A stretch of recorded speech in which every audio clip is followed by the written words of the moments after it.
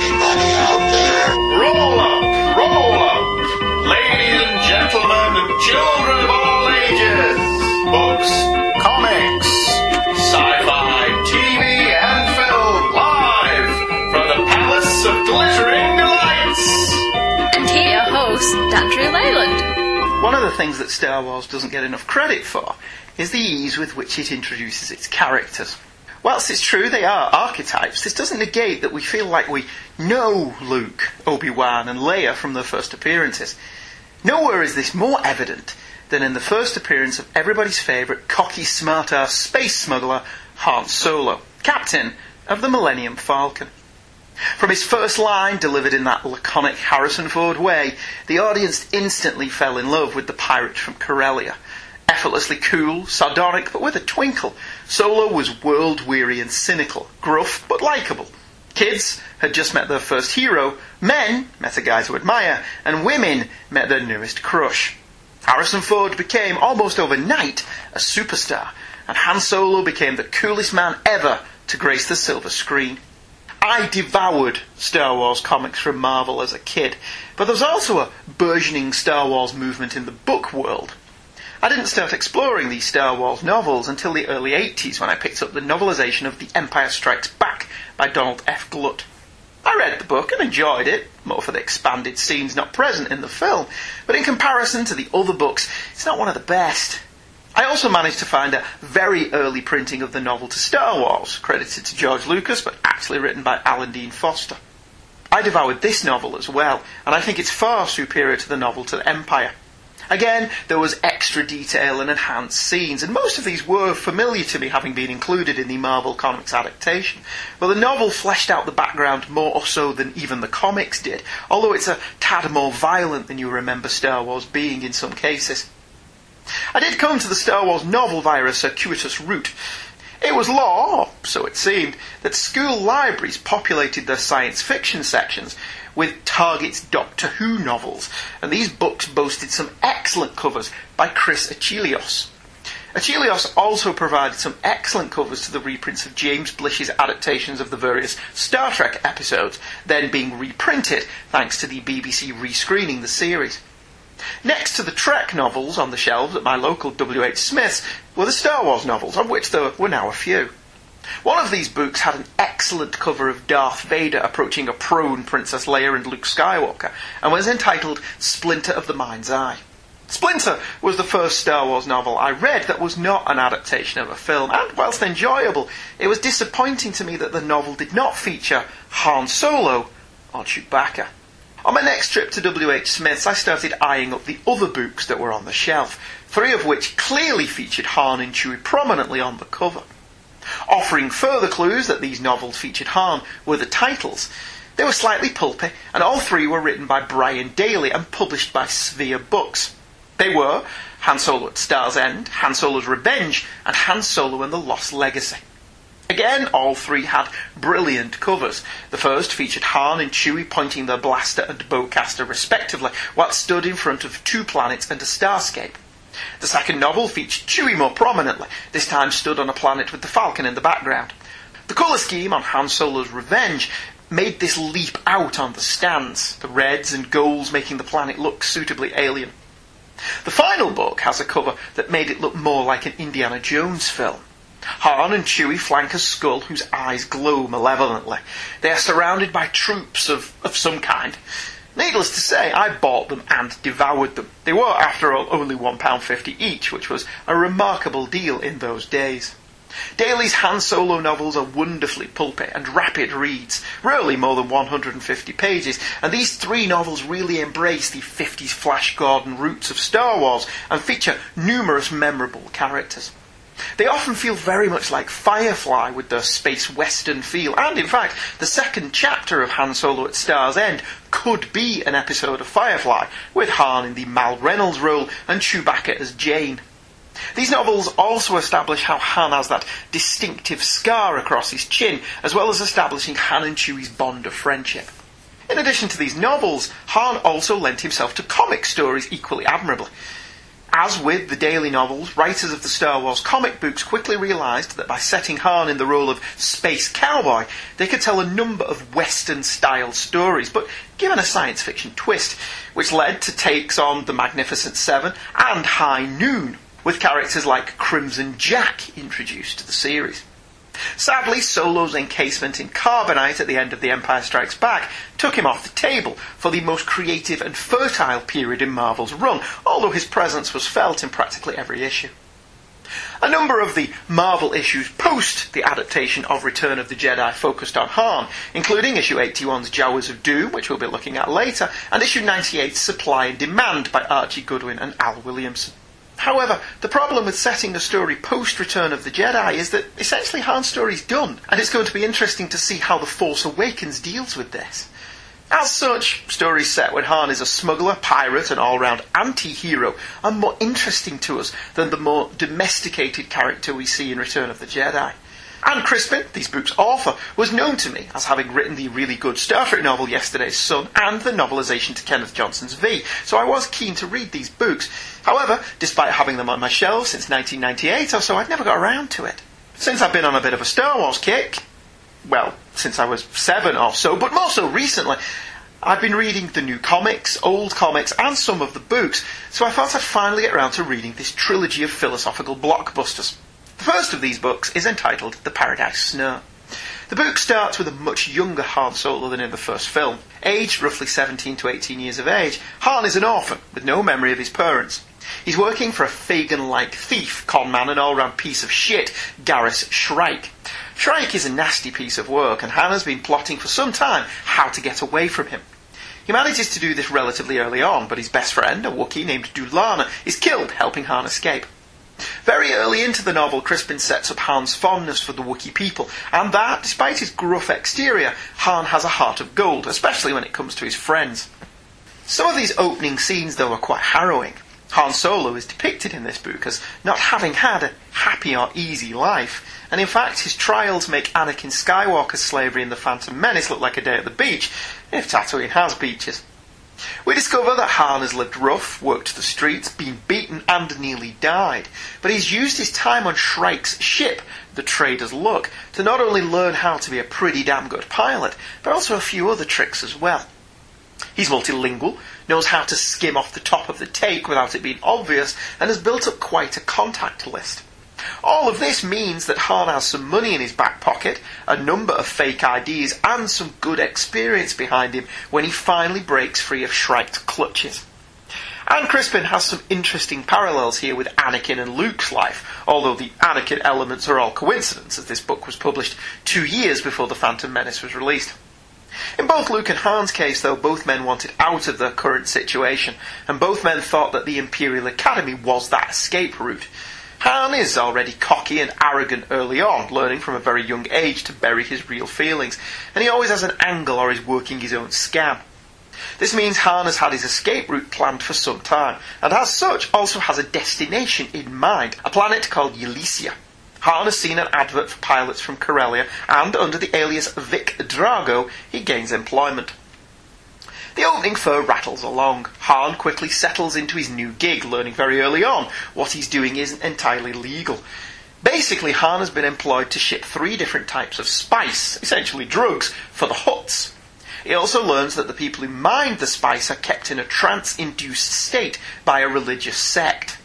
Han is uncomfortable by all this, but not enough to actually walk away from a high-paying gig, although it's made clear very early on that his employers really don't trust him, and have assigned him a bodyguard called Mur. Han also falls for one of the spice manufacturers, a Corellian girl named Pilgrim 921. 921 is later revealed to be Bria Tharran, and Han learns that she, as with all the Pilgrims, is under some kind of mental thrall. Pilgrims believe that the priests who are smuggling the spice are conduits to some ancient gods, and are being brainwashed into following a religious cult that keeps them docile. Despite the differences, Han risks his life and his cargo to save Murg's life at one point, which, I'm sure you've already guessed, will come in useful later. Immediately, we're seeing all the things that make Han in Star Wars come into play. He has no real problem with being a drug smuggler, but he hates hokey religions. He also despises slavery, and realises quickly that Breya is a brainwashed slave, which presses all of Han's buttons. Han's seduction technique of Breya is similar to his approach with Princess Leia. Grin lopsidedly, be charming, and just win her over by sheer force of will. And not surprisingly, this works quite well. He learns that Breya was once a curator in a museum, and wouldn't you know it, the cult leader has a collection of antiquities that need organising. Han gets Breya in to do all this work, ostensibly to get her out of the mines, but also so she can spot which items are both small and valuable, so Han can steal them later and make a run for it. Murg learns of Han's plan, but because Han saved his life earlier, Murg is conflicted. He switches to Han's side fully, however, when Han learns that Mur's mate, Midoff, who Mur has been searching for some time, is on this planet and about to be shipped off to the mines of Kessel. Murg suddenly learns that he has no loyalty to the religious priests, as they've known about Midoff this entire time and have lied to him to keep him in line. Crispin amps up the action in the book, putting a ticking clock on the events. Breya is betrothed to one of the religious leaders, Murg wants to rescue Midoff quickly, and Han wants off this planet with the treasure, so the last third of the novel is all action. The Paradise Snare is a rollicking good read, fleshing out Han's background and showing him to take the first steps into becoming the character we will meet in Star Wars. His dislike of organised religion, which he sees as merely a way to control the populace, his loathing of slavery and his own code are all established in this first novel. His relationship with Breya happens rather quickly, but the camaraderie between Han and Murg is well developed, showing Han's loyalty to his friends and how those friends in turn quickly develop a loyalty to Han. The story then goes sour, as one would expect. Han manages to rescue Breya and return Murg and Midoff to their home world, but Breya's brother recognises Han from one of his scams, putting him on the outs with the family. Breya is also suffering serious withdrawals from the religious ceremonies that kept the pilgrims in line, and she doesn't feel strong enough to continue with him. Still, they manage to get away with a number of antiquities which Breya thinks belong in a museum, and so Han goes about selling them under the name Genos Idanian. Subtle. However, the money Han makes is lost to him. Even though he can fake IDs, he can't alter his retina scan, and the Hutts, not pleased with what he has done, embargo his cash. Things go from bad to worse when Breya gets him some money from her affluent father, but then dumps Han for what she thinks are honourable reasons. Despondent, Han uses the money to surgically alter his retinal pattern and apply for the Imperial Navy under his real name, which nobody actually knows. Well, no one except Garrus, who tracks Han the minute his real name comes up in a search, and, along with a bounty hunter, they take off after Han. The final confrontation is particularly brutal. To get away, Han burns the bounty hunter's face off so he's unrecognisable, and then kills Garrus, both in self-defence, it has to be said, but it does show Han is not afraid to use lethal force when it's his neck on the line. He then hits on the idea of dressing the bounty hunter in his own clothes to make it look like Garrus and Vic Drago killed each other, and the book closes with Han being accepted into the Imperial Academy. Pointless cameos are thankfully kept to a minimum in the Paradise Snare. Han has to make a stopover at Alderaan at one point, and in a recorded message we see Bail Organa and Baby Leia. Bel Ebli from the Timothy Zahn novels also makes a small appearance, but thankfully there is nothing too eye-rolling. Nothing is more irritating than the writer bringing in future elements in some fan service effort to be cute. Crispin also keeps from referencing future dialogue too much as well, which I appreciated. In fact, there are more overt references to Indiana Jones than the Star Wars movies, and Han wandering the lower regions of Coruscant evokes Blade Runner. The Paradise Snare is, as I've said, a very enjoyable book. Considering it was written before Phantom Menace came out, the Coruscant scenes are remarkably like the films, although Zahn's novels had already laid out the general feel of the place. There's even a question in the Imperial exams that Han takes that refers to Palpatine coming to power, which does not contradict the prequels. It's science fiction rather than the space fantasy of the movies, but the novels made that decision with the original Thrawn trilogy, so moaning about it now seems pointless. These early days of Han Solo show he has had a far harder life than Anakin, and this makes us feel for him. There are also characters introduced here that will pay off in later books. Han being accepted into the Imperial Academy at the end was quite a shock, as I wouldn't have thought he'd have had any real love for the Empire, but it concluded the first novel well, whilst leaving the reader to wonder what will happen next. It was quite a surprise, therefore, that the second novel in the trilogy, The Hutt Gambit, picks up 5 years after the events of the Paradise Snare. Han is now back to being a pilot for hire, having been cast out of the academy after stopping an Imperial from brutally beating a Wookiee slave. This Wookiee turns out to be Chewbacca, who has now sworn a life debt to Han following the incident. The big surprise in the early chapters of this novel being that Han doesn't particularly want Chewie hanging around. The opening pages are rather expositional, bringing the reader up to speed about this gap in time in a not terribly satisfying way. I know Crispin's hands were tied.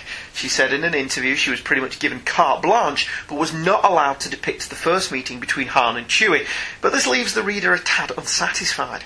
Han and Chewie's bond is a big part of the appeal of the characters. How did these two become such great friends, and its omission hurts the start of the novel. Still, after Chewie rescues Han from a Sabak game gone wrong, the two start to bond, and they quickly fall into their established patterns of being pilots for hire. With Han now known by his real name rather than pseudonyms, he's offered gainful employment of the no questions asked variety by the Hutts. Han makes it very clear he will not smuggle slaves, and this takes him to meeting Jabba for the first time. Jabba is impressed when Solo prevents a pirate attack on his personal yacht, and Han and Chewie find themselves working almost exclusively for Jabba, as that's where the big money is. Jabba even buys off Boba Fett, who is hunting Han, as per a contract from Teroenza, the Elysian slaver who Han embarrassed at the end of the Paradise Snare. In fact, as the title might suggest, the Hutts play a large part in the Hutt Gambit, with a lot of the plot centering on them, their rulers crime lords, and the rise of the Empire in the Outer Rim and how it affects the Hutts' bottom line. It was a better book than the Paradise Snare, as it felt more like Star Wars than that novel, with its smuggler's storyline, scene set on Coruscant, and more action concerning the Empire and the Imperials. As suspected, Bria Tharin returns in the most unlikely of places, and we get to witness the first meeting between Han and Lando Calrissian, which apparently wasn't off the table like the first meeting between Han and Chewie. I also greatly enjoyed that Crispin manages to fit both the Lando Calrissian novels by L. Neil Smith and the Marvel Comics series into the narrative, with appearances from Lando's robot companion, Vuffy Ra, and mercenary Rick Dool. There's even a nod to Shadows of the Empire, with a mention of Black Sun. Sadly, Crispin doesn't fare as well with the prequel continuity this time, though, with a paragraph about Boba Fett that would be completely contradicted by Attack of the Clones. She does get extra points for introducing a potentially gay character into the book. Bria, in this novel, is working as a escort to an Imperial officer, although it's made quite clear that his tastes don't run towards women. If this is indeed a homosexual character, it's probably a first, and it's done far more subtly than in the recent Aftermath novel. The Hutt Gambit manages its political manoeuvrings and the gee-whiz action of Star Wars splendidly. There's backstabbing and intrigue with the Hutts, daredevil outer space combat with Han and his smuggling friends, and even a cameo from Darth Vader that doesn't feel forced. The ending is quite exciting. The Empire finally decide to do something about the lawlessness of the Outer Rim and launch an attack on Nar Shaddaa, a Hutt-controlled world, with a plan to burn the land and boil the sea. Han and Lando find themselves in a fight to the death with a group of smugglers simply because they are friends, although Han is always looking at how to make a profit. The other smuggler characters are all well realised, and Han's discomfort at having to work with two ex-girlfriends is well handled. In fact, Zavari, a Star Wars version of the DC Comics character Zatanna, is one of the more interesting characters introduced in this second book. Zavari is a master illusionist with a grudge against the Empire for some reason, and she has a self-destructive streak, which Crispin contrasts quite well against Han, who isn't about to risk his neck if that can at all be avoided. Whilst both are reckless and daredevil, Han doesn't want to die, so his plans are always carefully constructed. Zavari doesn't seem to care if she lives or not, so she's more dangerous and unpredictable. All in all, the Hutt Gambit was a more entertaining read than the Paradise Snare and well worth the time. There's more action with the Empire as they tighten their grip, and Han starts feeling the pinch of Imperial oppression more and more. Solo is characterised well throughout, and his friendships with Lando and Chewie are also developed fully. Bria Tharin also disappears again at the end, which sees Han heading to a high-stakes Sabbath game with Lando, having scrounged up enough money to enter this exclusive card house. Before starting to read the third and final volume in the trilogy, Rebel Dawn, I learned that there are marker points as to the positions of the three earlier Han Solo novels by Brian Daley. Crispin had a lot of respect for Daly's work, as do a number of other Star Wars authors such as Matt Stover, and because she's a respectful author rather than one of these writers who only think their work matters, there are clear places where the three adventures, Star's End, Revenge and Lost Legacy, take place. This was a lovely touch, acknowledging that this is part of a wider universe, and Crispin having her work dance around the raindrops of Daly's trilogy was a nice tip of the hat to the earlier works. It's also noted here, as in Han Solo's Revenge, why Han has a scar on his chin, much like Indiana Jones and the Last Crusade also explained how Indy had a similar scar. This blurring of the lines between character and actor is interesting, and it does beg the question of whether any future actors who may get to play Han Solo will have a similar chin scar. Rebel Dawn begins with Han far closer to the age he is in the original movie, and kicks things off immediately, with Han winning the Falcon from Lando in a game of sabacc. From there, Crispin starts tying up all her loose ends almost immediately, with Bria Tharran now working for the nascent Rebel Alliance and meeting Winter, a character from other EU stories who was a confidant and friend to Princess Leia. The plot takes a fair bit of time to get going in this one, with a lot of time spent on Kashyyyk at the wedding of Chewbacca. The Hutt intrigue is also taking some time to unfold as well, but with the warring faction between the Hutts and the mystery of who killed Arak the Hutt, it's never boring. It's really the Hutts that propel the story in the first third of the novel. Han and Chewie are in a period of moderate success, and whilst we're happy for them, this doesn't make for great drama. There's a pretty cool action scene where Han has to rescue his lady friend Sala after a race around the Kessel Run goes wrong, but for the most part Han and Chewie take a back seat to Bria Tharran. In fact, Han's story in this opener is almost the stuff of sitcom. He's got a wacky friend in Chewbacca, the funny neighbour in Lando, a cute kid in the form of Jarek, a waif that Han adopts, and an on-again, off-again girlfriend in Sala. We even get some extended comedy hijinks when Sala decides to marry Han after the Kessel Run incident that is neither funny nor dramatically rich. And when Han decides to flee with Chewbacca to the corporate sector, the reader breathes a sigh of relief that the more domesticated Han has been dispatched with, and we can get back the cocky, arrogant smuggler we all know and love. The problem with Rebel Dawn in its early stages is that Bria Tharran makes the universe too small. While she is a rebel and presumably moves in rebel circles, her hanging around with Mon Mothma and Winter makes the whole thing too insular. Crispin does some nice work with Alderaan, explaining how the pacifist planet of the artist has joined a violent rebellion, but I was expecting Bria to meet Leia at any minute and I wasn't looking forward to it. Thankfully, that doesn't happen. I understand that we have to have Jabba be part of Han's backstory, but having all these characters be on the periphery of the action seems to stretch credibility too much for me. Still, Bria's story is at least interesting, in that Crispin doesn't shy away from the fact that Bria isn't doing this for any noble reason. Rather, she wants revenge on her former slavers, and she pursues this goal with a zeal that doesn't allow for taking prisoners. When Han flees to the corporate sector to escape the clutches of his wannabe betrothed, the novel then segues into the first of Brian Daley's Han Solo novels. This takes Han out of Rebel Dawn for vast swathes of the middle section, but fortunately there's a Han substitute in the form of Lando Calrissian. Lando bumps into Bria on Queen of the Empire, a luxury liner, and he starts to romance her, although, when it comes up in conversation, it's apparent to Lando that she's still hung up on Han. Lando is nevertheless a gentleman, and when Boba Fett captures Bria for the bounty on her head, a callback to the first novel, Lando makes a deal when Fett is caught in the crossfire between pirates who have hit the Queen of the Empire. The pirates are led by Drea Renthal, who was part of the Pirate War in the middle novel. When Lando tells Drea that Bria is Han's girl, a stretch of the truth but a necessary one, Drea's debt to Han gives them an out with Fett. Fett is offered a substantial cut of the profits to hand Bria and Lando over, and he reluctantly agrees, largely because he's aware that this isn't a fight he can win. Bria then tries to get the Hutts to help with a raid on Elysia to free the slaves. The Hutts don't care about the slaves, but Jabba and Jilliak, Jabba's aunt, do want to rid themselves of the Elysian enterprise and take it over themselves. This causes problems for Aunt Jilliak, though, as there are many complicated political factions in play, and she refuses to aid Bria.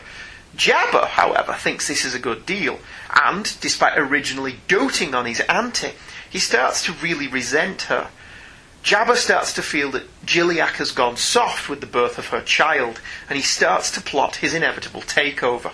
Bria, however, with this overture rebuked, hits upon the idea of hiring smugglers for the attack, which leads her back into contact with Han. There's more political machinations with the Hutts, as Durga the Hutt investigates the death of his mother, Arik the Hutt, and, having hit a dead end, he turns to Prince Zizor, who will help him in exchange for the defence plans to Nar Hutta.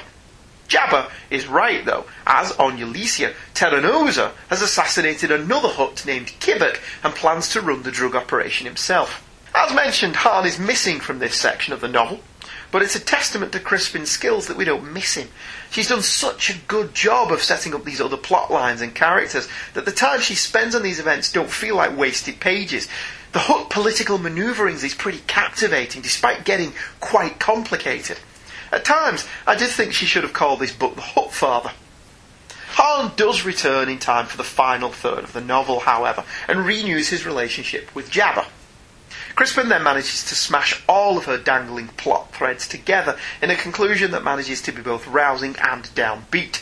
All the characters and situations she's been setting up since the Paradise Snare meet up in this final battle, as Bria manages to con a number of smugglers and pirates into helping her take down the Elysian factory. Durga the Hutt gets his revenge on Terranosa, Jabba takes his place as head of the clan after Durga kills his Aunt Gilliac, and Jabba himself kills his baby nephew. Crispin does not skimp on the price these people pay, nor does she sugarcoat the violence, with the deaths of the regular troopers and the Hutts being quite gruesome. It all culminates in tragedy when Han realises Bria has no intention of paying the smugglers she has roped into this personal crusade when she cuts them off and takes the spice on Elysia for herself, ostensibly to fuel the rebellion.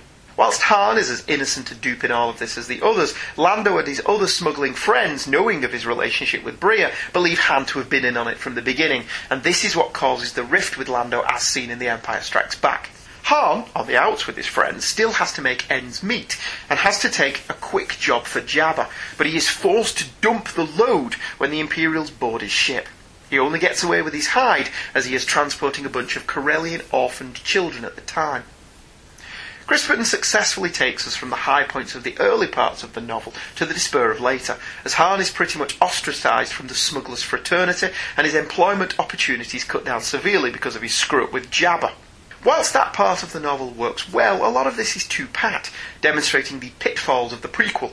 We know from the films Han has had a rift with Lando, and in our heads it's more satisfying than this, because, based upon the friendship Crispin has built between Han and Lando throughout these 3 books, I didn't believe for a minute Lando wouldn't believe Han when Han tries to apologise. Likewise, Han having to dump the spice because he's rescuing a boatload of children felt a little too much Mr. Nice Guy, after Han has just been betrayed by the woman he loved and lost his best human friend. By this point in the story, Han is at his most cynical and downbeat, so having him be a hero to a bunch of kilts felt out of place. There's also a distinct lack of jeopardy in this part of the book, which is unfortunate for the climax of a 3-act story. We know how all this is going to turn out, and I'd pretty much figured out which characters were going to live and die based purely on that knowledge. The action scenes are frenetic and well written, as well as being exciting, and Crispin writes in a very engaging and crisp style, but the prequel nature of the story lets it down on the final furlough. Even Bria's final fate was more eye-rolling than poignant. The last chapter of the book established that Bria and her squad's last mission is to run cover as some plans for a major Imperial battle station are transmitted to a blockade runner that is passing by the system. Yes, Bria is instrumental in stealing the Death Star plans, and she dies doing so. I have to be honest, I found this ending trite. The small universe part of the Star Wars novels I mentioned earlier is something I've always had a problem with, and this felt really contrived. I get what Crispin was going for, that Bria's last job as a rebel would ultimately fall to Han to finish, even if he never knew about it, but I didn't feel that this worked. In addition, for me, the final episode of Rebels would be perfect to be the place where we see who it was who stole the Death Star plans, especially if they did it like as a seasonal arc, and by the end of it all the characters are dead.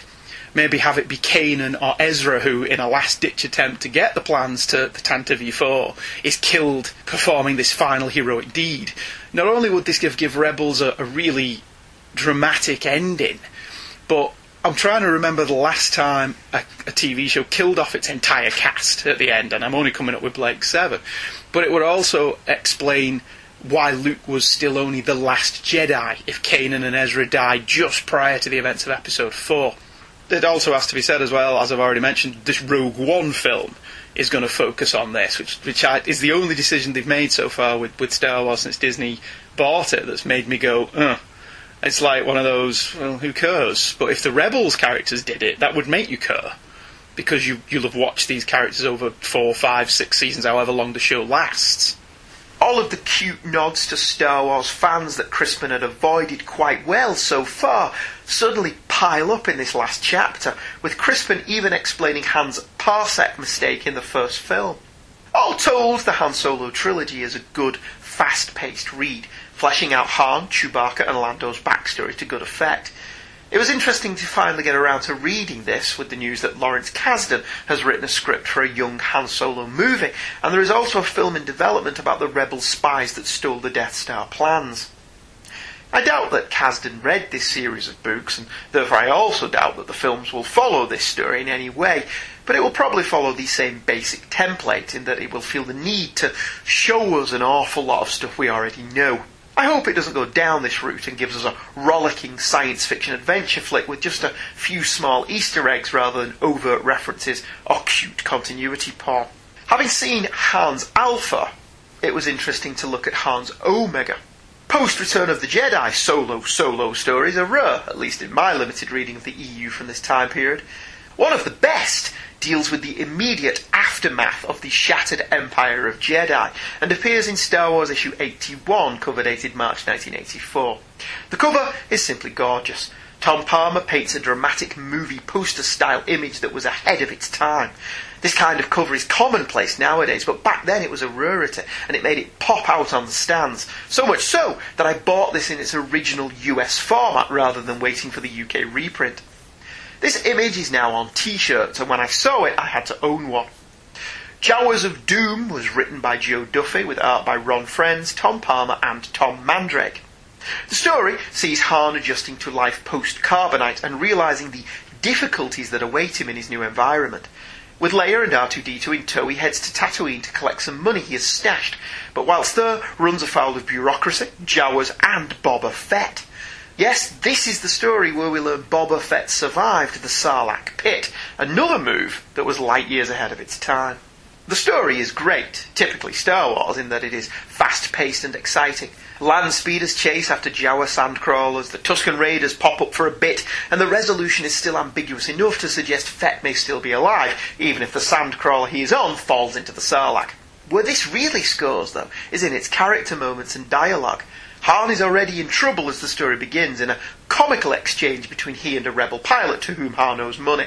Han is as cocky and modest as ever, bringing readers up to speed on the events of Return of the Jedi for those who may not have seen it yet. To be honest, some of the dialogue in the early part of the issue is expositional, but that's the nature of the beast.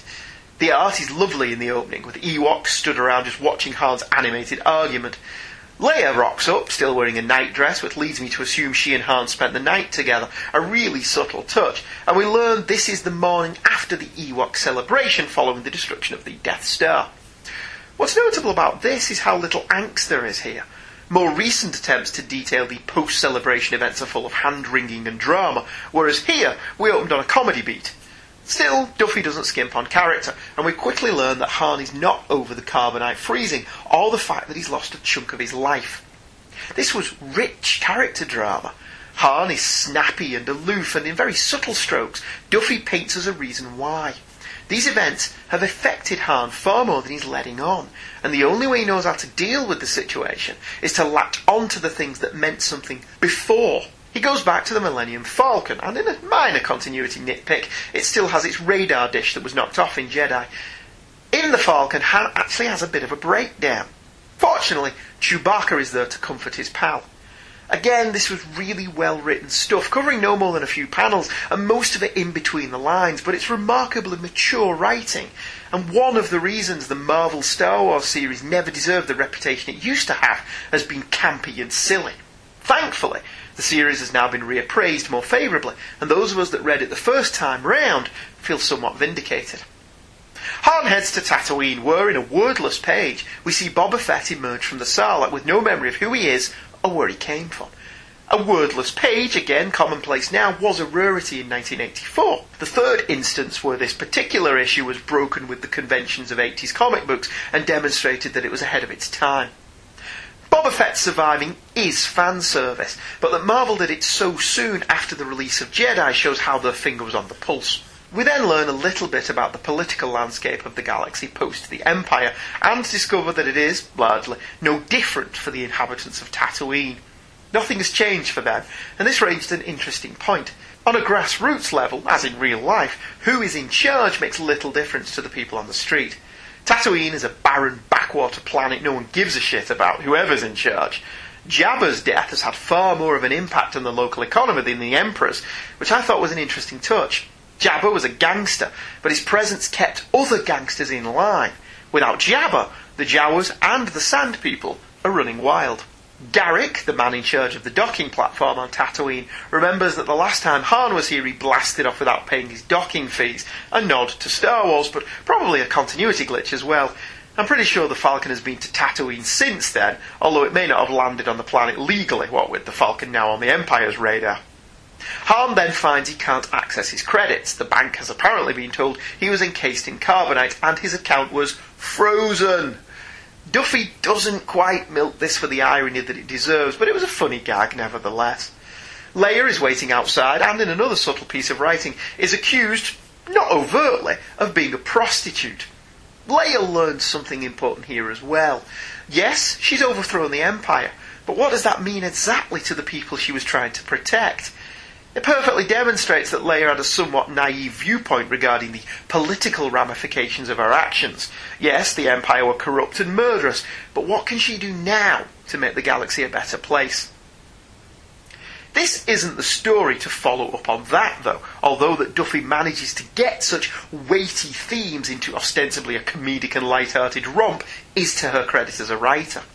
Leia and Han return to the Falcon and find the Jawas have stolen R2 and we're off to the races for the final act. Leia and Han steal a few land speeders, which the ultra-law-abiding princess seems to have no problem with, and pursue the Sandcrawler. The second half of the story is action all the way, although Duffy manages to sneak in a tender scene between Leia and Han and some typical Star Wars-style comedy in the Sandcrawler chase.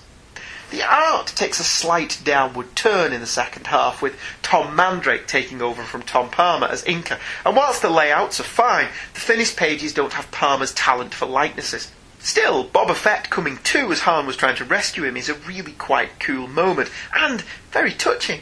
Han tries to save Fett, but Fett regains his memory and opens fire, and Han has to abandon ship as the Jawa Sandcrawler falls into the Sarlacc. It's a downbeat ending as Han and Leia realise that the galaxy they just saved may not be all that different. And I did enjoy as well that, again, it's entirely possible that Boba Fett got away from this. Jawas of Doom is an exceptional issue of Marvel's Star Wars, as well as giving us a glimpse at Han Solo post his life-changing adventures. The title is wonderfully pulpy, as Star Wars titles need to be, and the story rattles along at a nice clip. As with all truly great Star Wars stories, it's as deep or as shallow as you want it to be, with some nice characterisation in between the action, and the comedy works exceptionally well, coming as it does from character rather than being forced. Han Solo is the ultimate space cowboy, and emerged as a fan-favourite character in the Star Wars universe, his cynical scepticism running counter to the wide-eyed eagerness of Luke and the idealism of Leia.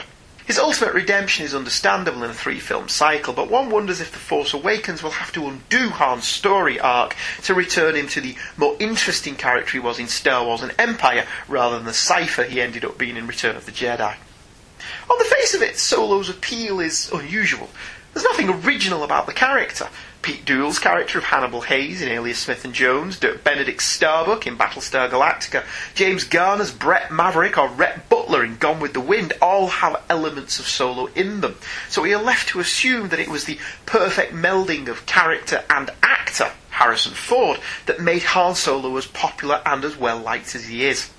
Whether another actor can slip so easily into his Levi's in the upcoming young Han Solo film remains to be seen.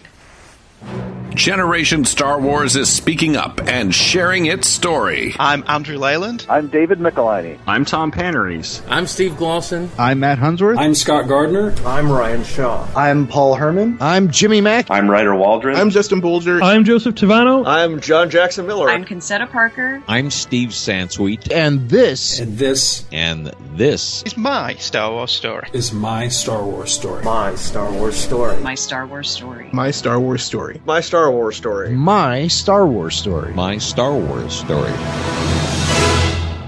My Star Wars Story, monthly at mystarwarsstory.com and available in the iTunes Store. Okay, back from that commercial break, and we'll cover some emails before we wrap this show up. The first email is from Jason Trenner, and it's entitled Something That Must Be Reviewed on the Palace of Glittering Delights. Jason says there is something so insane, so crazy, so mad you will probably love it. It's a homage to 80s action movies called Kung Fury, and they put it up on YouTube. The film is crazier than Fever Dreams and a block of B-movie cheese the size of Rhode Island, and all the more glorious for that. And Jason provides us with the YouTube link to Kung Fury.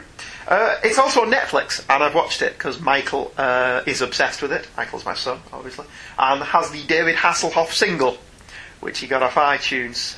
Dominoes falling. That's the one. The hero stands alone.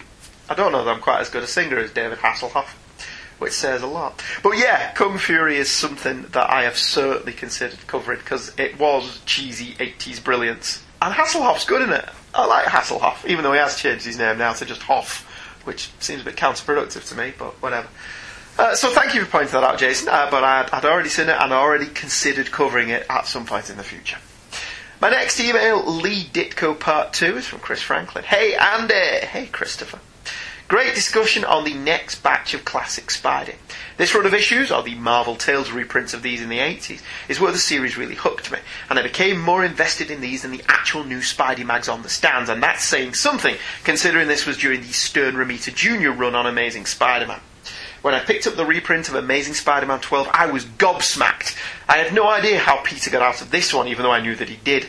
It's a testament to the work of Lee and Ditko that I could be held in such suspense knowing the future status quo of Spider-Man wasn't altered for all time with this book.